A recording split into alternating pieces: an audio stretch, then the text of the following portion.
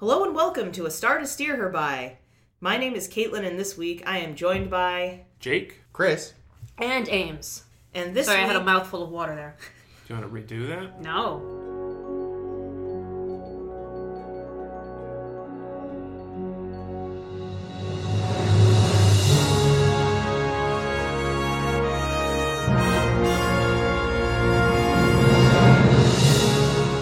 This is episode 19 of A Star to Steer Her By, and today we're going to be discussing The Doomsday Machine and Cat's Paw. One of these was alright, one of these wasn't so great. I don't know which is which. Yeah, it's a little hard to tell. In The Doomsday Machine, the Enterprise encounters a ship that appears to be just nobody's on board except like one person, and it's just wrecked in the middle of nowhere. They beam aboard and they find Commodore Decker, who tells them the sad tale of how his crew was imperiled and he sent them onto the third planet in the system. But there is no third planet. And why is there no third planet? Because a giant masturbatory tool in space blew it up after he transported his entire crew down. Kirk and then the rest take Decker onto the Enterprise, or, well, transport him to the Enterprise. For some reason, Kirk decides to stay on board the wrecked ship. I don't really know why. But while he's down there, Decker decides to take the Enterprise on a joyride to try to seek revenge on this giant stroker toy in space. And for some reason thinks that a ship that's about the 10th of the size of this giant floating like 100th space hole starts shooting at it with no effect whatsoever. Awesome. And then after being commanded to return control of the ship to Spock, being summarily arrested, Commodore Decker decides that he's going to steal a shuttlecraft and try to fly into the gaping love hole of this thing and blow it up on impact. He does not actually succeed, but it gives Kirk a great idea to do the exact same thing with a bigger ship. Meanwhile, transporter issues abound. Kirk has only 30 seconds to impact with this, I don't have any more words for sex toy, so glory hole, if you will. You actually... Fleshlight. You haven't actually said fleshlight yet. Fuck, that's because it's copyrighted and I don't want to get sued. I've We said can it say it before. all we I don't want. think you get sued No, for it's true. saying No, a I- name. No. Fleshlight. Sue I us, mean, you you bastards. could get sued if anybody takes a photo of you by Ray-Ban. Because they'd be like, why you got the Ray-Ban logo on your face? Well, you're talking about fleshlights. So anyway, Kirk flies the what was it actually? Constellation, thank you. The wrecked ship, the Constellation, into the giant space fleshlight, but the transporter keeps malfunctioning. There's only 30 seconds to impact. Will our hero make it out alive? Yeah, fucking course he will. He's the star of the show. So thanks for that fake tension. Anyway, he makes it. The day is saved. The Doomsday Machine explodes. Decker's still Yay! Yeah, well, who gives a fuck? Well, we've saved the Rigel system at least. Yeah, thank God. The that's where all the Regalians were space really going to hookers be are. fucked. Right? No, that's Ryza. Fuck. There's probably space hookers on Rigel too, though. Sure, but Ryza has more, clearly. Yeah. Tell Guys, us about Cat's Paw, space Caitlin. sex workers, please. Sorry. Wow. In Cat's Paw, who the fuck really knows? Sulu, Scotty, and I don't know... Jackson. Jackson, thank you. I was going to say... I almost said Montgomery. That's Scott's name. I don't know why. There's also a Montgomery red shirt guy. Oh, see, okay, maybe that's why. They beam down to some planet. They haven't checked in at the appointed time, and there's no sign of them on the planet. So what do? We'll send more guys. Perfect. So Kirk and Spock and Bones decide to go down to this planet. There's Jackson. Oh no, but first, oh my god, Jackson is teleported back to the ship and transported, I should say. And then collapses like a fucking cardboard cutout, apparently dead and apparently not an actual human. I don't know, but he was really Jackson, apparently. But like seriously, how did the actor do that? I think, kudos to that stunt performance. Yeah. He was a Because stunt. Yeah, he was one of the hell of stunts a fall. guys. It looked like he cracked his head, too. Yeah, it looks like he just let himself fall. It Like, was because when they astounding. turned him over before they switched to the close-up shot, like, it looked like he had, like, a line of blood on his forehead. Oh my god. The guy's actually dead. Jesus. Can you imagine dying for this episode? Oh. There are some episodes worth dying for. Maybe. This ain't it. So anyway, after Jackson appears and dies on the ship, they decide to go down and check things out.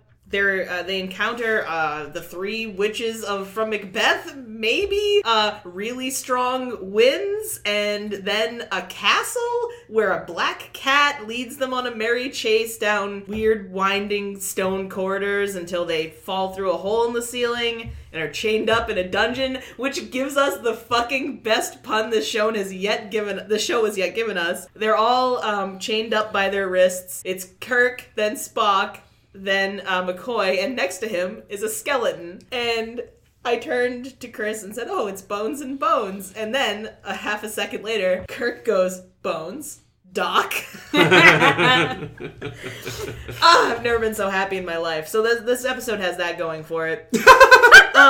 Anyway, the basic plot is that some Henson's workshop rejects from who knows the fuck where have come to this planet to steal dreams because they don't know about sensation and imagination, maybe? And Kirk gets some very important information out of, obviously the woman member. From her mouth, yeah, using the legendary James Bond seduction techniques that I'm sure he read about as a lad, which was like the most unsexy seduction stealing information scene I've ever seen. He just keeps like mowing on her face like, "But tell me more about the transmuter," and she's just like, "Oh, it's not important now, darling. Later." Anyway, I don't really know what else happens. What's the guy's name? Korob gets crushed by a door. Very heavy door. A gigantic cat. A gigantic imaginary door. Yeah. And like he couldn't just have used the transmuter to make the door vanish or something? That's a good point. What a fucking idiot. Let's finish the synopsis. We're almost there, guys. Anyway, he dies. The woman dies. The woman who was initially a cat dies.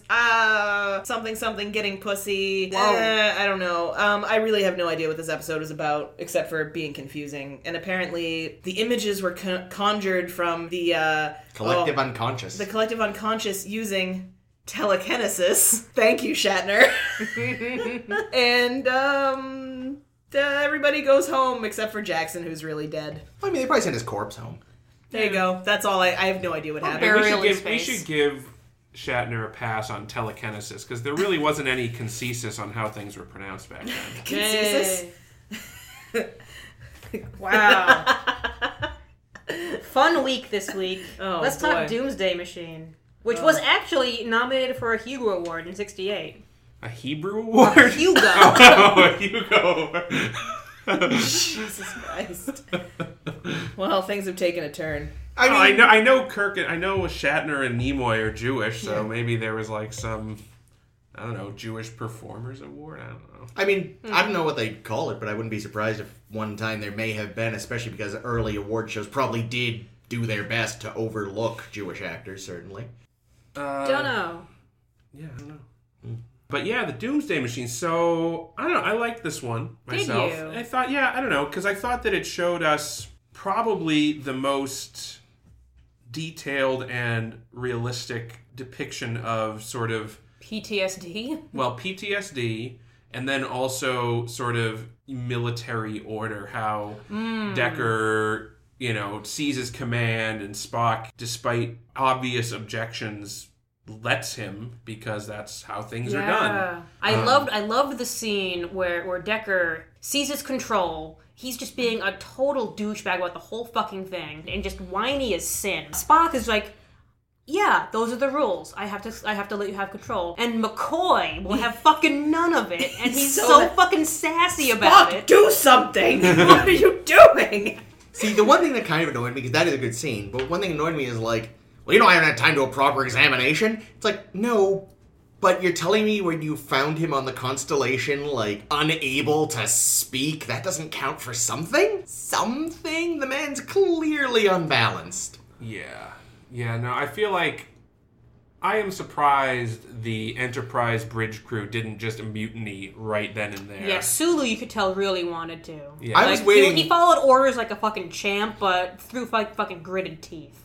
Yeah. And it was a particularly busy bridge this episode, I noticed. They had more extras than usual chilling out there. Yeah. Well, everything was broken. There was a lot of shit that got broken. Oh no, from even the before thing. the battle though, like in the very opening scene, I remember thinking, kind of crowded today. It's not just that, though. Uhura and Chekhov were like... Well, Uhura wasn't in this episode. That's what I'm saying. They weren't Yeah, there. they were AWOL. Yeah. That's what I was just going to say, that they weren't Uhura's, I guess... conspicuously missing. Chekhov and Uhura ran away together for a romantic weekend. Uhura's lunch break cover, or whoever that was a bit over-enunciating, I noticed. Yeah. That was her big chance.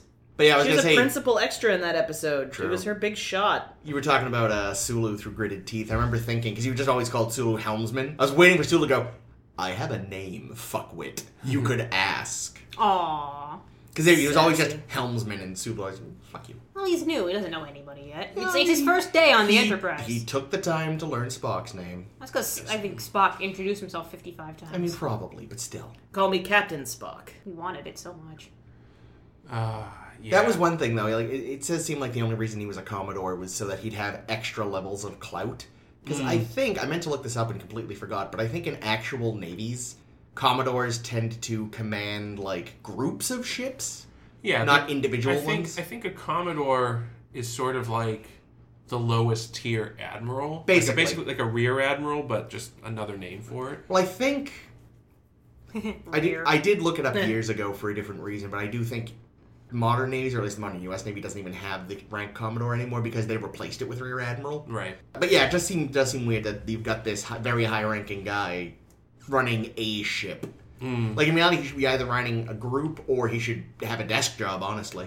Yeah, well, clearly he's not fit to command a starship because he got one crew killed and was fully ready to get a second crew killed like a day later. Yep. Well, now, the thing is, the first crew, that was an honest mistake. I'm Yeah, gonna he give them didn't the benefit know of the doubt. the thing was going to destroy the planet. Well, he knew that the thing destroyed planets. Good point. Like, he saw it destroying other planets. That's a good point. And then he's like, all right, guys, well, our ship's fucked, so I'm going to beam you all down to that planet. See ya.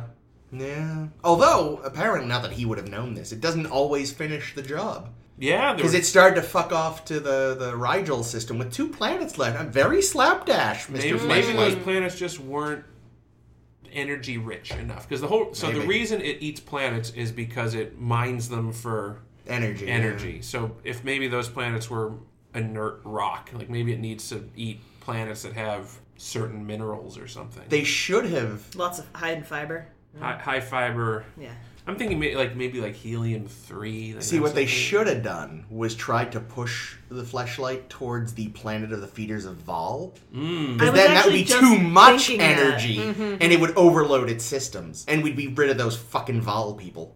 I also liked how Kirk, within a minute of having the machine described to him as like, well, that sounds like a doomsday machine from an ancient war, like the H-bombs of old, and like he's like knows immediately exactly why this thing was created, its purpose, and the fact that it's very old and is and probably wiped out its original systems when deployed, because that's what's going to happen on Earth one of these days if we keep up this Cold War nonsense. Well, that's like in my notes at that point. This is in all caps. Oh, it's a Cold War allegory. Yeah, I don't know. The fact that Spock even figured out every single detail about the planet-eating machine by just scanning it or whatever they did, or reading the scans from the constellation, is like, Spock, how the fuck do you figure this out in 20 seconds? Well, I mean, there were some things that he didn't know. Like, he didn't know if the constellation exploding was going to be enough to destroy the thing. So it was sort of like, oh, best guess. Yeah, give it a can't hurt, you know? Can't hurt unless you're still in that ship. Maybe we should check the transporter, make I sure mean- everything's working. I feel like an explosion of that magnitude, he'd be vaporized before he could feel anything. Yeah, So it wouldn't have hurt regardless. true. But then we'd lose Captain Kirk. We like Captain Kirk. And he was in his fat shirt that day. Looked good in that shirt. It's a good shirt. Maybe that's why he felt so lackluster, because he was just being pulled tightly in by his shirtle. Because I felt like every line he delivered, not like every line, but a lot of his lines felt a little flat. Like when he started... That was really awkward. Yeah, that was a B flat. Scotty pretended not to notice. Oh, When he's starting to like lose contact with the ship, he's just like, Spock, Come in, Spock. Spock. I was just like, what is happening? That's more emotion than he gave. Yeah, you're right. See, Sorry. Here's the thing about this episode that I noticed is that 90% of it is guys alone in rooms talking into their comms. They're not. They don't have a scene partner most of the time. Normally, it's Kirk is alone on his ship. Scotty's alone in engineering somewhere. Yeah. Spock is alone on the bridge of the Enterprise, and they're all just talking to each other on their comms. Decker's alone in the shuttlecraft. I keep hitting the table. Ames is alone with the table. Table. So it's a lot of just watching guys alone yelling about stuff. Yeah, it kind of in that way it reminded me a little bit of the most recent season of Arrested Development, where obviously the actors could not be scheduled at the same time. So like you have all these episodes which are like half the cast doesn't show up and pretty much everybody else just shows up alone in a scene. I don't know. I wonder if there was like the fact that there was no Uhura or Chekhov, and the fact that most of the episode, like you say, had actors pretty much acting either alone or with guest actors. With that one guy who they brought onto the Constellation to help Scotty fix something. Yeah, right. It's like, I wonder if maybe there was some weird scheduling thing with how this episode was shot. Like, maybe it was had to be shot. Maybe they could only get Decker. Because I did like the actor that played Decker. I thought he did a nice job with that crazy character. Oh my god, and some of the faces he was making as he was like flying the shuttlecraft into the into the stroker toy. It was actually a windsock. Really? Windsock dipped in, oh Christ, what did I write? Cement. That windsock is broken forever. Yes, it is. I have this windsock. How do I make this windsock never work again? Well, I actually watched it because you guys watch it on Netflix, right? Yeah, we got the remaster. I watched the remaster as well, and I was just like, what the fuck? You guys couldn't have fixed this thing? What is wrong with this? The CG is just so bad. Like, the shuttle leaving the shuttle bay was so shitty. See, so I watched the original, and I will say the Fleshlight Doomsday Machine. It looked fine. It looked like any sort of original Star Trek unaltered effect. You could occasionally see stars through it. You could occasionally see the mat around it, but it looked pretty. It actually, what was weird, there were 2 moments where it turned. It had this really great sparkly effect. And it looked really solid and really good. And I was like, that's weird. So yeah, the original actually it looked pretty decent. And the shuttle was just the same sort of stock footage of a shuttle leaving the shuttle bay they model on the string. Always use in the original series. So that looked fine as well. These look like little weird space bobsleds. I don't know about it. The shuttles? Yeah, or something. Yeah. Little roller skates. I feel the great unsung hero of this episode is the security man that Decker... Oh, it gets his shit beat. That was a really long fight scene for 2 characters that we don't really know. Yeah, so I think there are 2 best parts. One, I don't think the fake sneeze was necessary. I think he could have just cold-cocked the guy, but whatever. And 2, so, okay, listeners, if you don't normally watch the episode, just listen to us ramble, check out this fight scene. Because every time they cut to the security guy, like when they're not actually fighting, they're cutting for like a reaction shot, he's got his hands weirdly drooped in front of him and wiggling. He's like catting. He's like ready to pounce. Yeah. It's like someone said, try to look like you're doing real karate. And he's like, I don't know what that looks like. So they kind of hold their hands out in front and stuff, and no one told him to keep the hands straight. So he was just like you said, like weird little cat paw dance. Strangely, Sulu got the same instruction in the next episode. Yeah. God, yeah. Oh.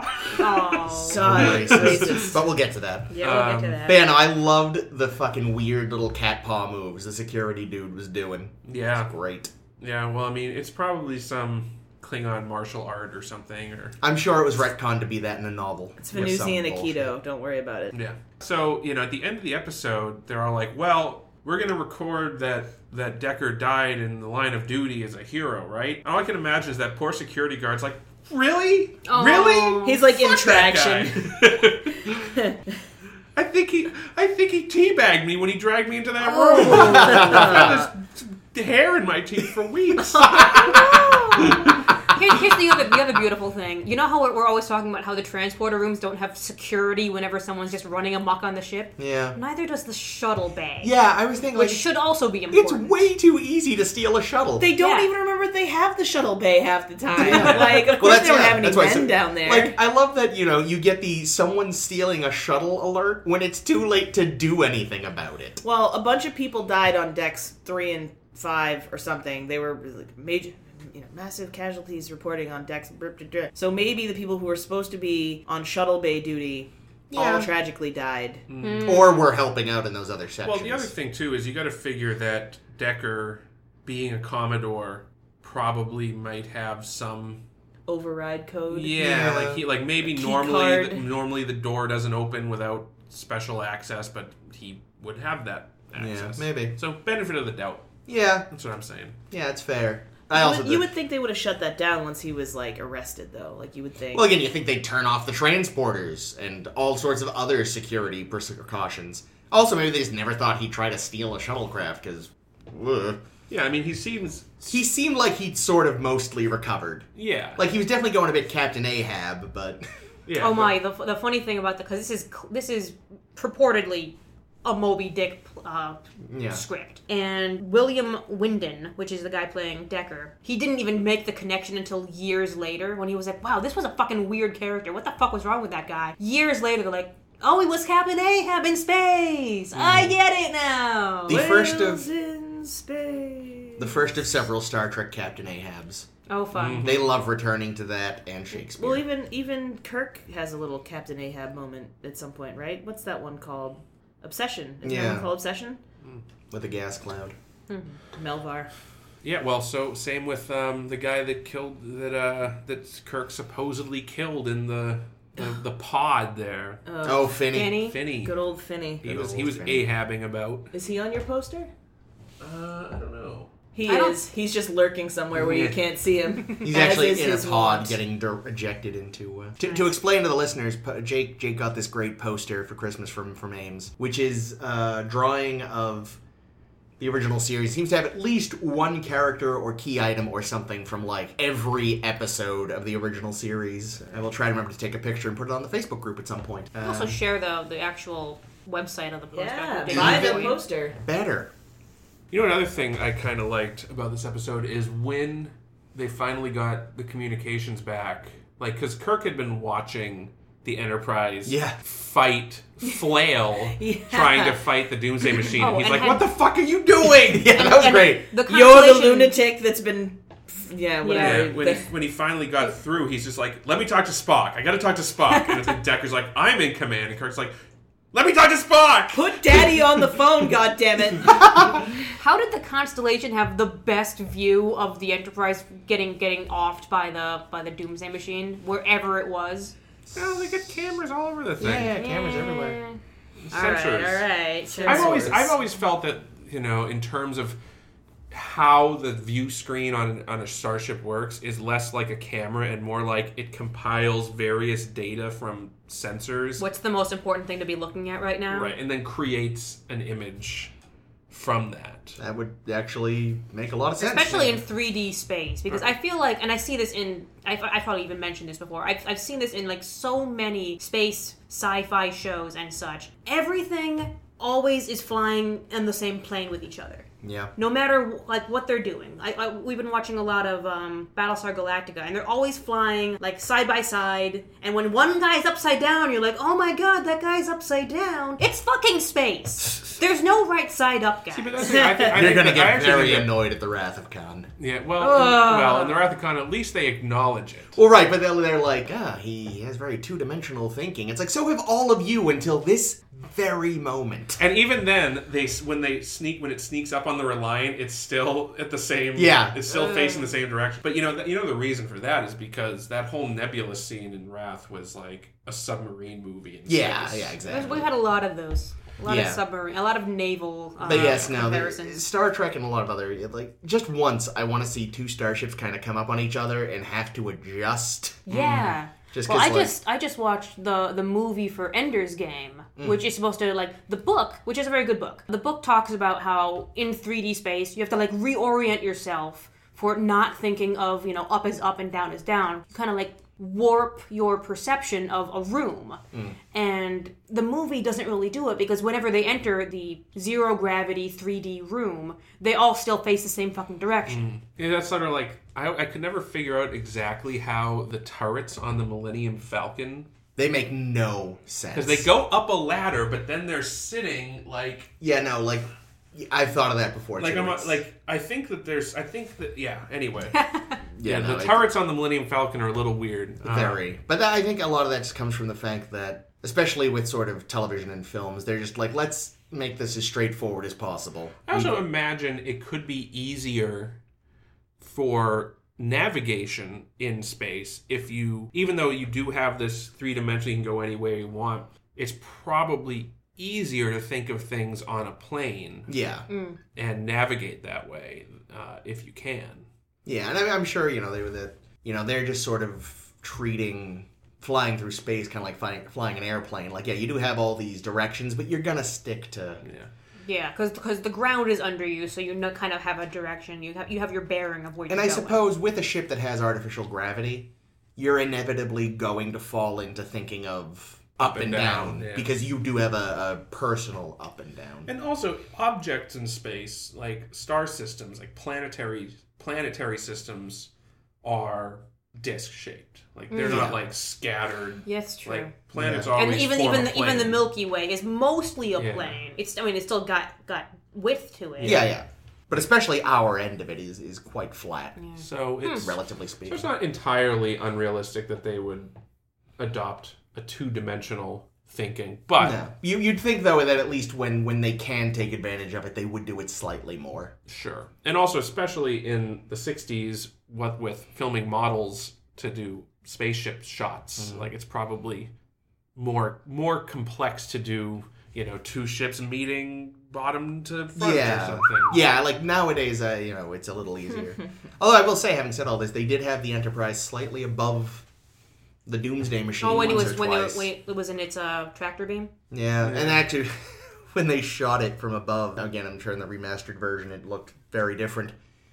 In mine, it was plainly cartoon phasers. Oh no! Like, they had been drawn on later, and they even had like little splash effects, and it was like those this were is still so... present in the remaster. Were The they? They splashes- didn't- splashes. Yeah. But they didn't bother making it CG. They like... I mean, it was CG, but Okay. it looked cartoony. Like Okay. they were clearly, at least it seems like they were trying to recreate that effect. 'Cause I remember looking at it and being so like, man, funny. that looks really lame, even for this. Yeah, no, it looked like a cartoon. It was really weird. Yeah, I do know that the Constellation, because the Constellation has been wrecked a bit by Galaxy Eater here, and it looked pretty good in the remaster, actually, the destructed parts. But I know in the original they just used a model of the Enterprise, wrecked it up a little and burned it or what have you, and then they just changed the code using To 1017. Yeah, so they just used the same numbers. They just moved a number over. Which means there were almost 700 starships between the Constellation and the Enterprise. Except Kirk says that there's only 12 like it in the fleet. so- Exactly. I They don't know built- if this is true, but I know that at least for some of the starships, the other ships that you see that we'll see later, I think this is the first Constitution class we actually see. But It is. that they actually bought off-the-shelf Enterprise model kits. That like the production actually went to a hobby shop, bought a model kit, built it because they were cheap, Yeah.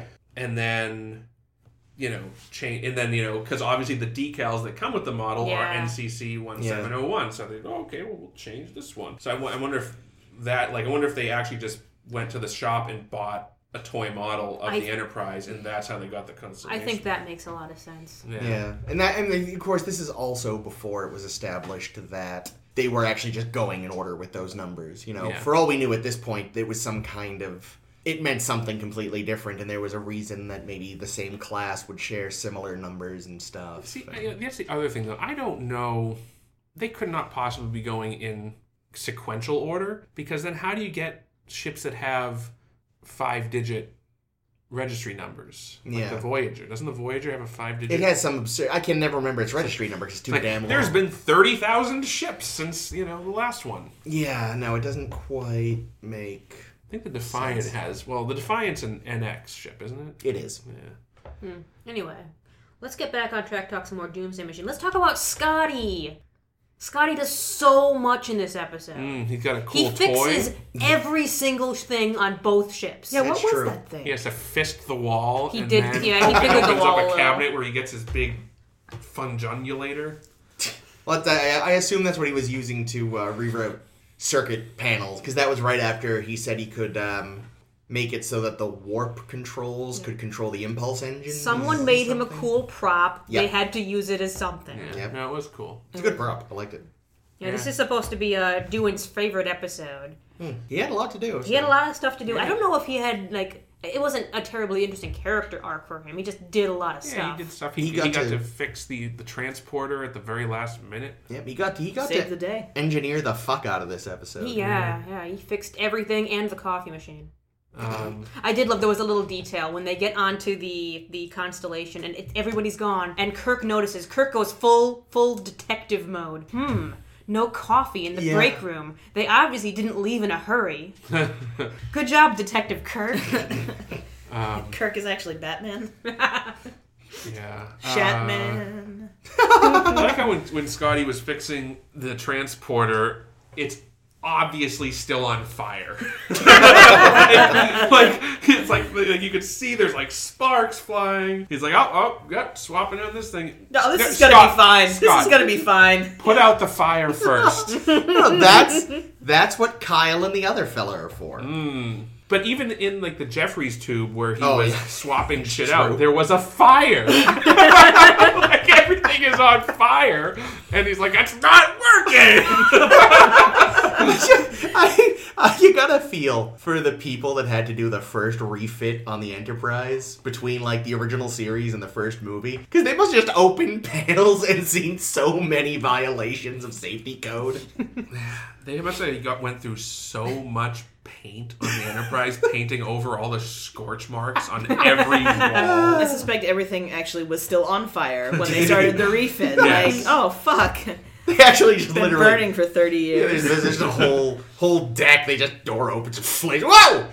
What is that? We don't go there Scotty anymore. is still in there tinkering away. No, it's gonna be fine. I just need to finish these quite minor adjustments. He's on fire. Like, The other thing, I kind of lament about the episode is that we didn't actually see the Constellation's bridge. I thought It was supposed to be uninhabitable. Yeah, but I just wish they had. it was on fire. I don't know. It seems like they built a new set for like the control room that they were in when they could have just dirtied up the bridge of the Enterprise and maybe repainted the banister blue or something. It's a lot of paint. Well, I don't think that was a new set though. That was That's true. It was a yeah, like I think that was actually the room, for example, most recently that Lieutenant Singh was in with Nomad. Yes. Judging by the design of the view screen, it was probably the room they had the court martial in. I think they probably just had a bunch of little walls That and they shit that they yeah, could walls stuck and tables together. that they can make into different rooms. Yeah. But yeah, I don't know. I think it would have been cool to see the bridge. Yeah. Oh, like all I said, though, fucked up. it would look pretty much the same, unfortunately. Yeah, but they could have burned some shit. You know, I always like that in Slightly different chair. in TNG episodes, like when like the Enterprise C bridge was all screwy. Yeah. See, here's the thing: Decker, his bridge would have had the high back captain's I chair, was just thinking that. like the alternate universe, Yeah. because he's a big man. He's a very big boy. important. He'd have like lions on either side of him. Yep. Yep. Concubine. The only last thing I had was a comment Jake made while we were watching it, saying, "Oh, finally, a machine that Kirk can't talk to death." That would have been good. Well, it's funny because like Spock, as you observed, figured out instantly that it was a robot. And Kirk No, there was originally like, is it an animal? Is it a machine? Is it what is Mineral? Vegetable? Well, when Spock figured out that it was a robot, and he calls Kirk, and Kirk's like, "Well, I wonder if." And I'm like, the next thing he's going to say is, "I wonder if I can talk it into killing itself." It works so well. I forgot during that scene where he's like, Mr. Spock, am I correct in assuming that the destruction of an impulse energy was 97 kilotons? And Spock is like, no, sir, 97 point. Thank you, Spock. And Kirk even makes a little face, like, not right now, Spock. 97.835. Wow. Look at that. You were Oh wrong. god! And also at the very end, when they're when Sulu is rattling off Kirk's timer for him, all I could think of was the guy from the Baylock episode. Oh, he's doing a countdown! Like I wanted him to just pop up from like a panel in the ship and yell that and vanish again. Him in like Baylock's puppet. Oh. I do miss Baylock's puppet. Yeah, it's a No, good I puppet. don't. Should we move on to To kitty Cats? cats. Do we have to? So, I don't know. This is like the prime example of an episode where it's like, okay, we have 2 senior staff on the planet that we can't get in touch with. Let's send The rest of the the senior staff. senior staff That And was leave- very down to silly. the planet And and leave the ship in the hands of Lieutenant LaSalle. yeah. A red shirt. Ooh. He was the chief engineer, apparently. He was he was like they actually said his title and it was stupid too. It was like Second Assistant Chief Engineer LaSalle. It was like it was assistant to the general assistant manager of. I mean, I feel like the name has come up before, so I mean, they've at least pre-established Yeah, the he guy, has been on the show, but I think yeah. this is the last appearance we see of DeSalle. But In reality, they would probably have just been like, all right, maybe someone...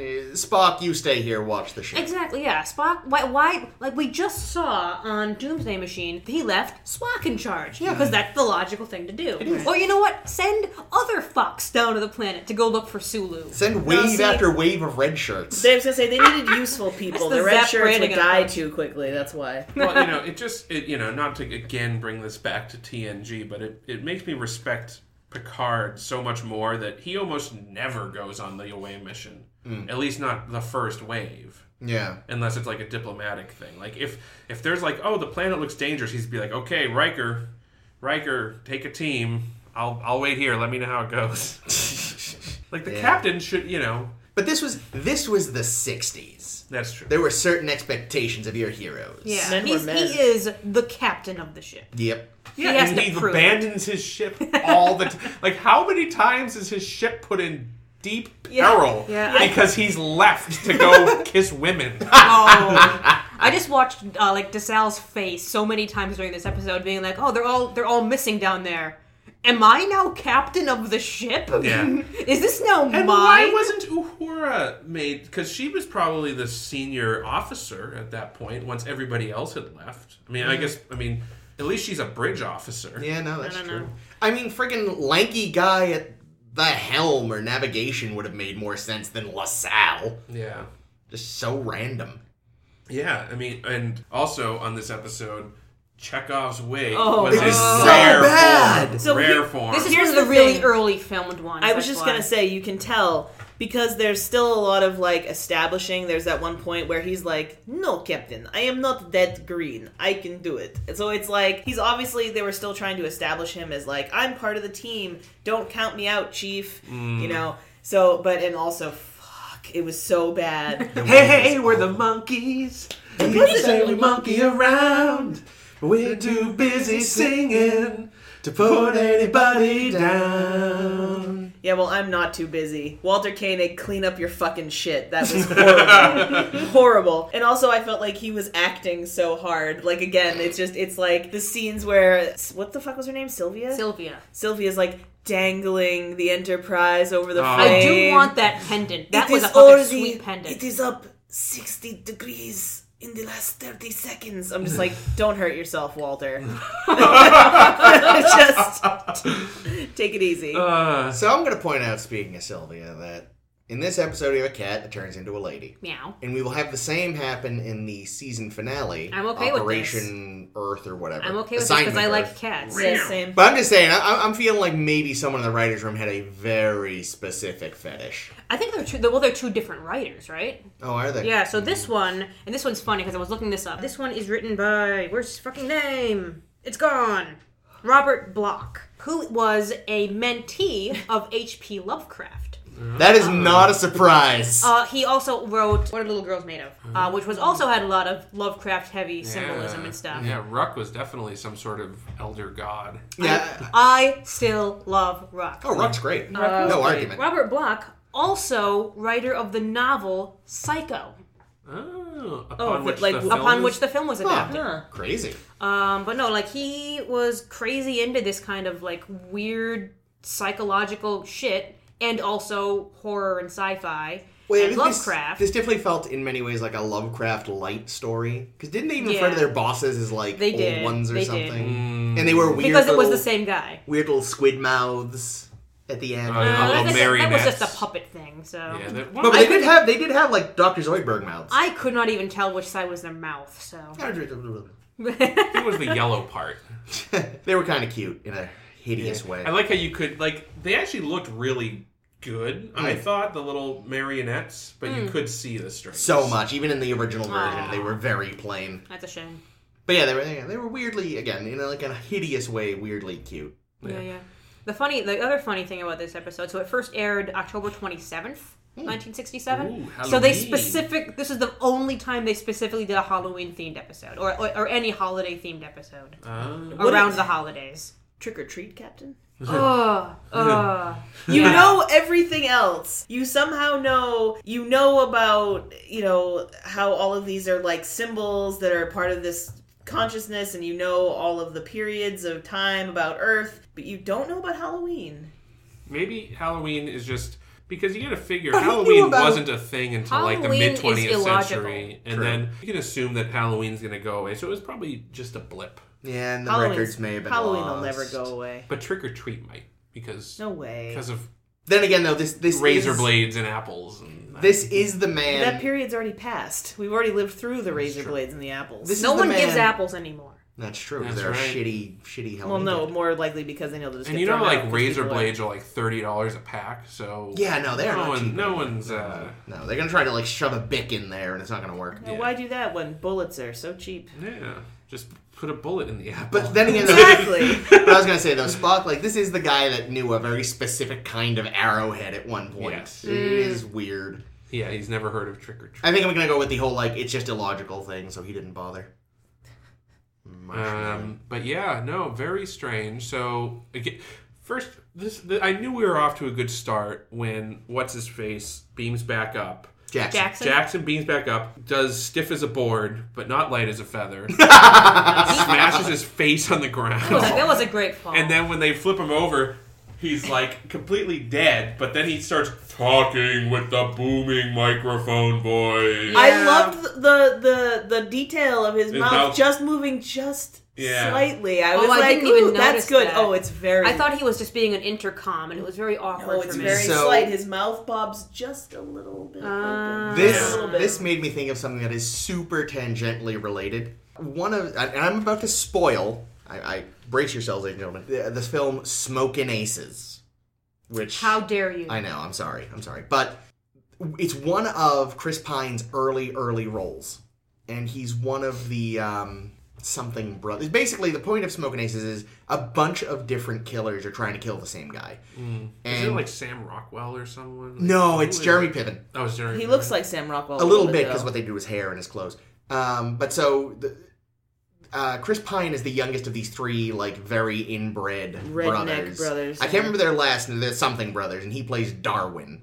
And this is the spoiler. He kills the fuck out of Ben Affleck.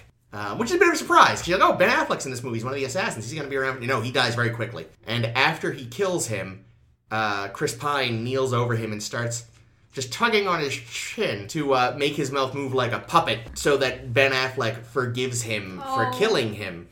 Whoops. So because this guy's ended up being sort of an intercom for the man that killed him, and because it's Star Trek, I made that logical leap to a very bizarre early Chris Pine role. So yeah, as soon though as we had that transporter room scene, I'm like, oh, this is going to be a very special episode. Yeah, The it was booming voice. wacky. Once the booming voice happened, I was like, yep. There's Yeah. a curse Strap on in. your shit. Strap in and strap on. The next stupid thing we see are those witches. Oh God, who are the incomprehensible witches? The Macbethian witches. Except for the guy who was like, he sounded like a fucking lead singer from an 80s hair metal band, you know. Are you ready to run? You cursed! Ow! I was just like, what is going on? Like, Oh. I loved him because the women were like, fine. It's like, oh yeah, they're like Macbeth witches. But then there's this one guy who's like really going full rock and roll with it. And I was like, all right, I like what you're doing. I I'm still on board couldn't now. understand any of what they said. No. I got like 2 words. I got like No, wasn't great. cursed, Go back. Go go back. back. Yeah, I had and to ask. Kirk. Yeah, I had to ask Chris for the translation on "go back" because they both kept "go back, go back." I was like, I have no idea what's being said right now. And then, of course, right after that scene, Kirk faces his old enemy, a strong wind. Just like back in the Harry Mudd days. Oh yes. Oh gosh, those wins, yeah. Good wins. And then Good use of fog machine this episode. Yeah, though. I really that's like the true. fog. They got some They good- rented those fog machines. They were going to crank them to full blast. Yeah. We had the mysterious castle With a kitty cat. with a kitty cat. Yeah. I did love every moment that we saw of that kitty cat. Yes. cat. Even The when kitty he was, cat, like, even was when he not was a making giant. regular cat noises half the time. He's like, I'm a cat. Oh, that's funny. I actually, Go back. here's a funny stat on the cat noises. One of the cat's roars from the not cat noise that they made, they eventually used as the Bowser growl in Mario Party and other things. Huh. Really? Oh shit! Cool. Huh. That's really cool. That is interesting. Wow. Because Star it Trek is everywhere. because it's so not like a freaking cat. Yes. No, it's squeaking. No, it's gurgling. No, I don't know what it's doing now. I So- loved when the cat got big and then suddenly the meow got meow. They slowed it down, slowed it way down, and No, changed the pitch. I was like, yeah, this they is just great. got a Siamese cat. They've got that meow. So I would have loved to have been the props builder who had to build the small version of the hallway so that the cat could run through it.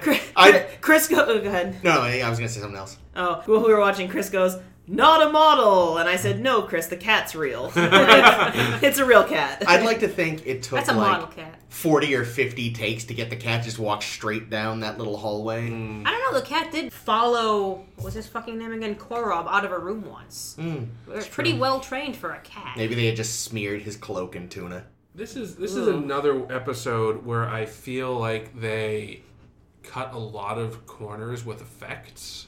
When Sylvia, in woman form, did her changing appearance. Oh yeah, they just trick, cut away They from cut her. away and then cut back. Like instead of like doing like a flash and like Well, or anything like and they that. wouldn't even pay for some other extras because it was always just her in a different wig and shirt. Yeah. It's like, I can be any woman you want What? as long as it's this woman in different clothes. What was with the clown outfit? That was my favorite. this it's what you're into, it's like I'm gonna be really sexy, and then or I could be this goofy clown. Yeah, then she started like moving weirdly as well, and I was like, "What is happening?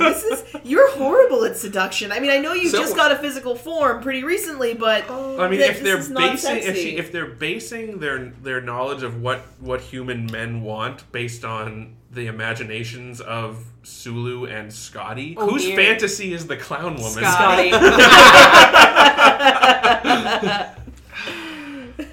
Also, the fact that like her first lesson in seduction comes from Kirk like awkwardly squeezing her shoulder and then trying to eat her cheek. Yeah, because and then Yeah. plowing his face into her face. He just looks like he hurts when he kisses. It's never good. It's always just like as hard and as far in as he can, just push his face into your face. It's like, Yep. dude, that's not. Have you ever, Kirk? Shatner?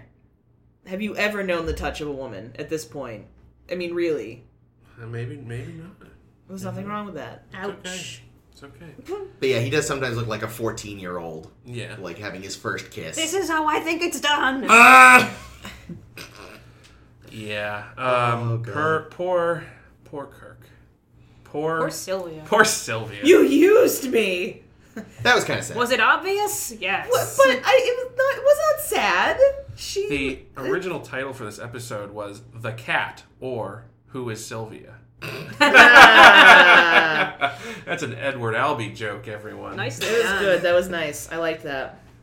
I feel. I mean, I don't know if this ever comes up again in Star Trek, but I do feel like this is an early example of that trope of like an alien who isn't normally human, becomes human, and can't deal with... In fact, Star Trek definitely does that at least once more that I can think of in the original series. Well, these beings don't even know what sensation is. Yeah. So these beings, I don't know what the fuck their mission from the old ones was supposed to be. I think that was a detail that got lost. Yeah, we never found out, I think. Not clearly. They're explorers from another galaxy, sent by the old ones. They've never experienced sensation before. They have these powers that they can, manipulate matter or whatever the fuck it is they do, and read minds and do whatever. But why? And why do they want Kirk and crew to go away? Why do they warn them away? Well, that was the test. Oh yeah, the test. You've passed the test by denying our jewels. Which, admittedly, I kind of thought you'd want. But the rest of the tests worked. So McCoy didn't go, straight at the wine, somehow. Well, you see, that was the thing. Well, he's thinking back to Gotham. He's like, I'm not drinking this hay shit again. Yeah, he prepared this wonderful table covered in delicious food, and they finally sit down. And as soon as they sit down, he changes the food into jewels. McCoy was like, "Fuck!" I think it's kind of funny, in Where's sort of my home-cooked meal? the bad Three Stooges moment. One of them has already taken a bite, and then everything you just hear a crunch, reaches in and pulls out a gem, and he's like, "Oh, I think I broke a tooth." And then yakety sex. And I do like how they how Kirk addressed the jewels. Like, we can make 1 billion of these things on our ship. We don't give a shit about this. Is that true, or was he bluffing? I don't know. Yeah, I mean, we can. I think we can can replicate stuff. We can already make fairly passable artificial gems now, so I'd imagine a couple hundred more years and they'll be perfect. Yeah. So, yeah. Plus, if they're a post-scarcity society, they strictly need gems for industrial purposes, and that if you're using them for decoration, again, they can probably fake them well enough at this point that no one's going to bat an eye. Another thing that I felt was a weird, unfired Chekhov's gun in this episode was Sylvia's necklace. Yeah. Because, McCoy, looks at it funny, and, they show a close-up of it. I think the point It's was on the that... cat, too. I think the point was, this is obviously the cat become human. I think that was just in case you hadn't already gotten that, even though it was super obvious. Oh, yes, you should go do that thing. Sylvia! Yeah, I think that was the point. But it did seem look, the necklace looks just like the cat's See, I thought it was thing. going to turn out to be a glamour, and Kirk would rip it off, and she'd turn into a monster or something. Yeah, it did seem like that. I mean, fun. It did feel like, even though it was supposed to be just sort of like a get it, that they did still focus on enough that maybe it was still... Because I feel like there were other times she kind of held it weirdly, so I was waiting for it to still have an additional purpose. She didn't have, what was his name? Korob. Korob had the wand. Oh, maybe that was her transmuter. Or how she was connected to it, if nothing else. Because when they did destroy his wand, that seemed to do it, so... Yeah, so... No, my fucking question here is, how did those little tiny creatures that we saw at the end, how did they pick up the transmuter? The transmuter was bigger than them, I think. Huh. Telekinesis. They used telekinesis for it? Must have been telekinesis. Yeah. Wow. I mean, yeah, because there's these things, these little, like you say, Jim Henson Muppets that are the size of a mason jar. And Maybe they use the transmuter to change it into a little tiny one they can put in their little tiny puppet hands. Maybe. Size matters not. There's one thing I learned from Master Yoda. It's that.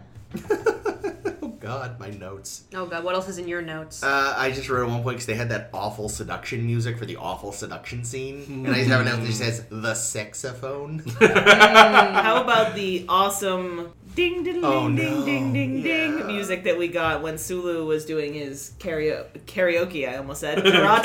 Karaoke. Might as well have karate. Oh yeah, the fight scenes in this were awful. They were really like bad. when Kirk punched Scotty at one point, it was clear he clearly aimed for his chest. Oh no, that was Bones. Oh, was it Bones? And he went knocked down. him out. And he, yeah. okay, I knew it was somebody. Yeah, He 'cause I punched, noticed. And it was clearly the punch was around chest level, but it was a direct hit to the chin. Yep. It was weird. Oh my God. Scotty got Vulcan neck pinched. Oh, that's right. Yeah. But that was awful. It's wow. After is it that everybody got one? Was that what it was? Look, Takei. We gave you a rapier instead of a fucking samurai sword, so now you gotta do karate. No, because then he got chased around by a samurai in the... That's what I mean. He'd already used his one on the rapier, so then it was the samurai, and now it's the karate. They're throwing all the racial stereotypes they can at Listen, the fight scene was bad. The hole in the floor was bad. Yeah, that hole. It was a really smooth-looking hole. How the Yeah. fuck You know did what that I mean? cave in? It looked fucking fine. I mean, I'm sure it was all That is done by thick Sylvia floor. to like. It's a trap. Who tied them up? And was it Scotty and Sue that chained them up the first time? Presumably. Because they just woke up and they were chained. And the skeleton was clearly a Halloween decoration. Like it even or like something you'd see in a doctor's office. Yeah. Like it wasn't a real skeleton because it No. had the little cut around the top of the skull so you could like, oh, this is how a brain works. Well, it's just for atmosphere. Yeah, like It's just they could have bones, like Doc. I'm sure somewhere in Southern California there's got to be Cemeteries. well No. yes. No, a props warehouse that has a realistic human skeleton, yet they get like the bleached white doctor's office / science class version. Spent all their money on tiny models to run the cat through. And that sweet effect where they made that whole door a screen so it looked like it was a big fucking cat The right outside cat's the door. mouth, it was great. Aw, kitty. Why didn't she just make herself small to get at them? Why didn't she just make the door vanish? Oh my god, there's so many questions. None of them with good answers. Any questions? Yes! Several! Yeah, I also liked what was the guy's name? Korob. Korob's amazing Technicolor dream coat was pretty nice. The Eye of Agamotto there. Yeah. Fuck me. So I think, because we were talking this a little earlier, the impression I was under, based on like Sylvia's insane rantings at the end, is that while they had power, they didn't have imagination, and that's what they needed humans for. Because you talk about needing their dreams, and I have no fucking clue, Chris. that's the most I could try to piece together from this utter madness. I mean, it does. I mean, that is sort of Lovecraftian idea, right? Like, I guess, like little bit. people You've read more than we using have. dreams for nefarious purposes. Yeah. This was actually, it was based on a short story that Block wrote called, not The Monkey and the Cat, that's about the cat's paws. Where in my notes is it? Broomstick Ride, which is an even worse title. Yes. And I tried to read the synopsis of Broomstick Ride, which makes even less sense. Oh, and good. the witches are a much bigger part of the story in Broomstick Ride. I'm ashamed we lost that. And also, they're all followers of Satan or something. Okay, And okay. Satan had brought them to a planet. It's way confusing. I think this makes slightly more sense somehow. Yes.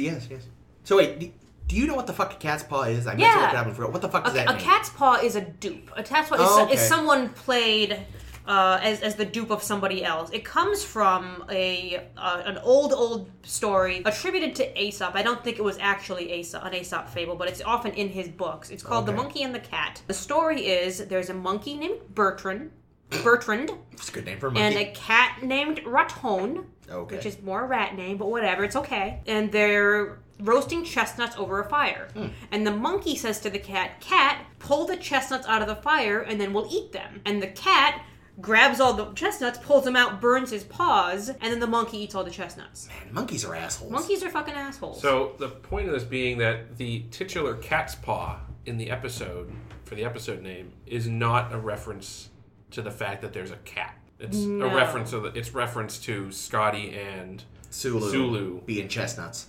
Basically. luring them to the planet. Which yeah, that's the thing- McCoy even says, "Oh, they're cat's paws." Well, that was the Oh, thing. okay. That was until he said that. I thought it was reference to the cat. Oh, I didn't know yeah, it was an same. expression. Yeah, It's cat's wasn't a you expression. bastards went out of your way to explain changelings, but won't explain what a fucking cat's paw is. Maybe it was a much more common fable Maybe. in those times. Maybe, who knows? 'Cause I've never heard of that. No, story. yeah, I've never news to me. Fucking monkeys.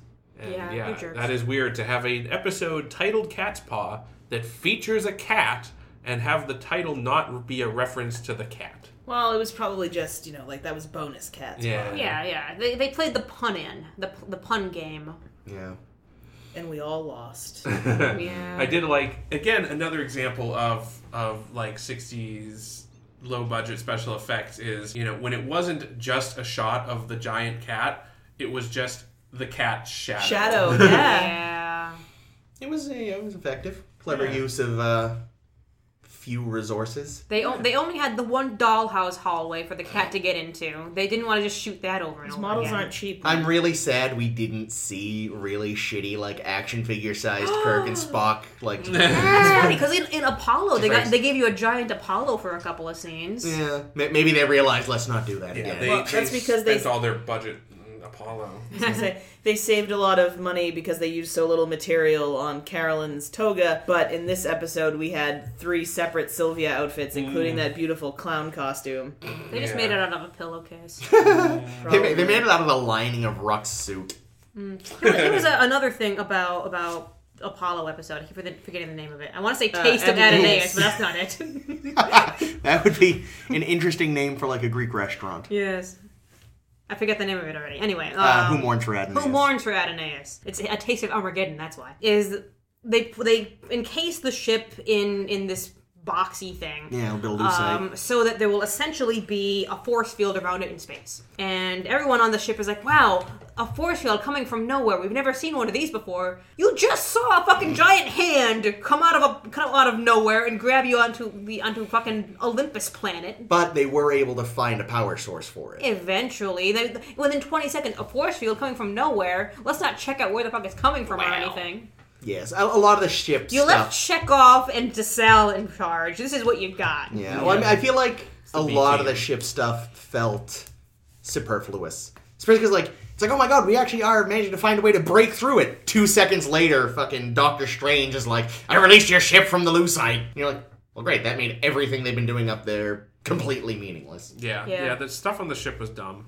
Yeah. But they kept trying. That was the important. I know, and I get that. Maybe part of the point was like, for all that it seems unknowable, it's not, because they are managing to affect it with, science, but still, like, very ineffective methodology. Yeah, and then everyone was just put back to normal, except for poor Jackson. It was still just... He was Unless, who knows, sad. maybe, Kirk was like, meh, Jackson's dead, it was real. Meanwhile, in the ship's morgue, Jackson wakes up, like, They already torpedoed him, man. Oh. His pod's already been jettisoned. oh god, the end was just a little too easy after all that. It's just like, what if I just break this thing? Oh, that did it.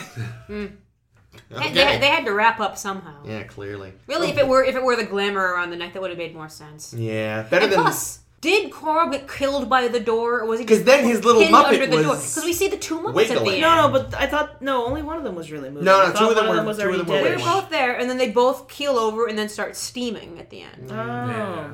I So, thought but his was already they were not both moving. right there, within inches of each other. What? Transmuter? Sure. Yeah. See, but at least with this one, Telekinesis. this one at least ended on what seemed a tonally appropriate note. Whereas the last episode, was quite dark at the end of the day. And it ends on Kirk kind of making a joke. Yeah, not a good joke. What was the- what was the joke I don't again? even remember what it was. It was just like, is that supposed to be a joke? Yeah, it's like, oh, you ended on a laugh? Well, attempted laugh. Guys, he line? almost died. He's got to find, humor. Where he 400 people are dead. God knows how many planets that may have been inhabited. Now is not the time for cracking wise, Jimmy.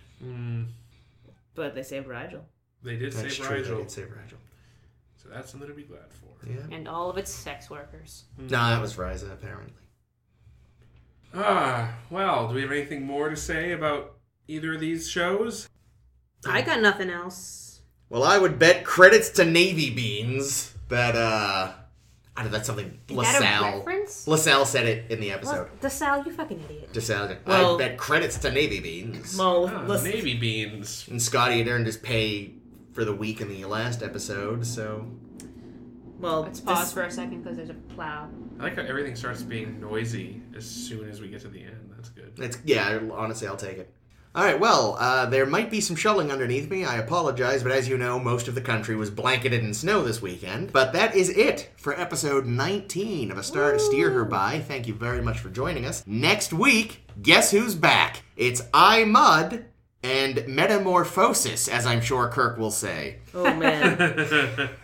So, thank you very much for joining us. Do please find our Facebook page, A Star to Steer Her By. We are on Tumblr as SSHB Podcast. Ames recently put up a delightful piece about, which of the many online Star Trek games was it? Star Trek Timelines. Good, I was going to say Legacy, and that was wrong. Oh, yeah, I'm still terrible at it, but But here we go. Yeah, give that a check. We are on Twitter, though we don't use it much, at SSHB Podcast. Subscribe to us on iTunes if you use iTunes, or on your favorite podcasting platform. Thank you very much for joining us. I have been Chris. I have been Ames. I have been Caitlin. And I am never Jake. Thank you for listening. Be sure to tip your yeoman.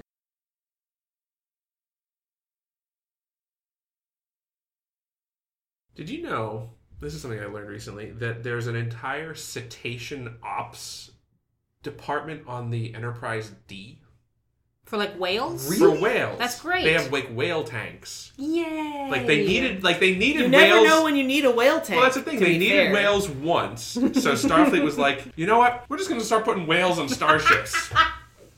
Whale-powered ships. There's like several, because somebody gave me years ago the Star Trek Enterprise D blueprints. Mm-hmm. So I was looking through it recently, and I got to this one deck where there's like these big tanks, and it's like, oh, that looks like fish. And I look and I read the legend, and it's like Cetacean Navigation Lab. It's like, what? What's going on? So wait, are they claiming the whales are somehow used to improve navigation? I guess. Can the whales they have use... sonar. No, the whales can use the whale probe planet as like a North Star thing, and they also go, it's that way. There's so many places on the Enterprise D, at least, that are in the blueprints that we never see on the show, which is kind of a bummer. There's like Oh my god. The bowling alley. Those whales probably got killed when the ship blew up. That's really depressing. Yeah. There's no way they evacuated those whales. Well, when they crashed into that planet. No, but were they not? Oh wait, were the whales not in the engineering section? No, they were like Oh, they might be okay then. they were like up here. Oh yeah, they're probably fine. The top is fine. Wow, we are so off course. Anything else about this episode? If only we had whales helping us steer the ship of this Yeah, show. if A only we whale had to a steer her whale by. To steer her by. Yes. Oh no. Yeah.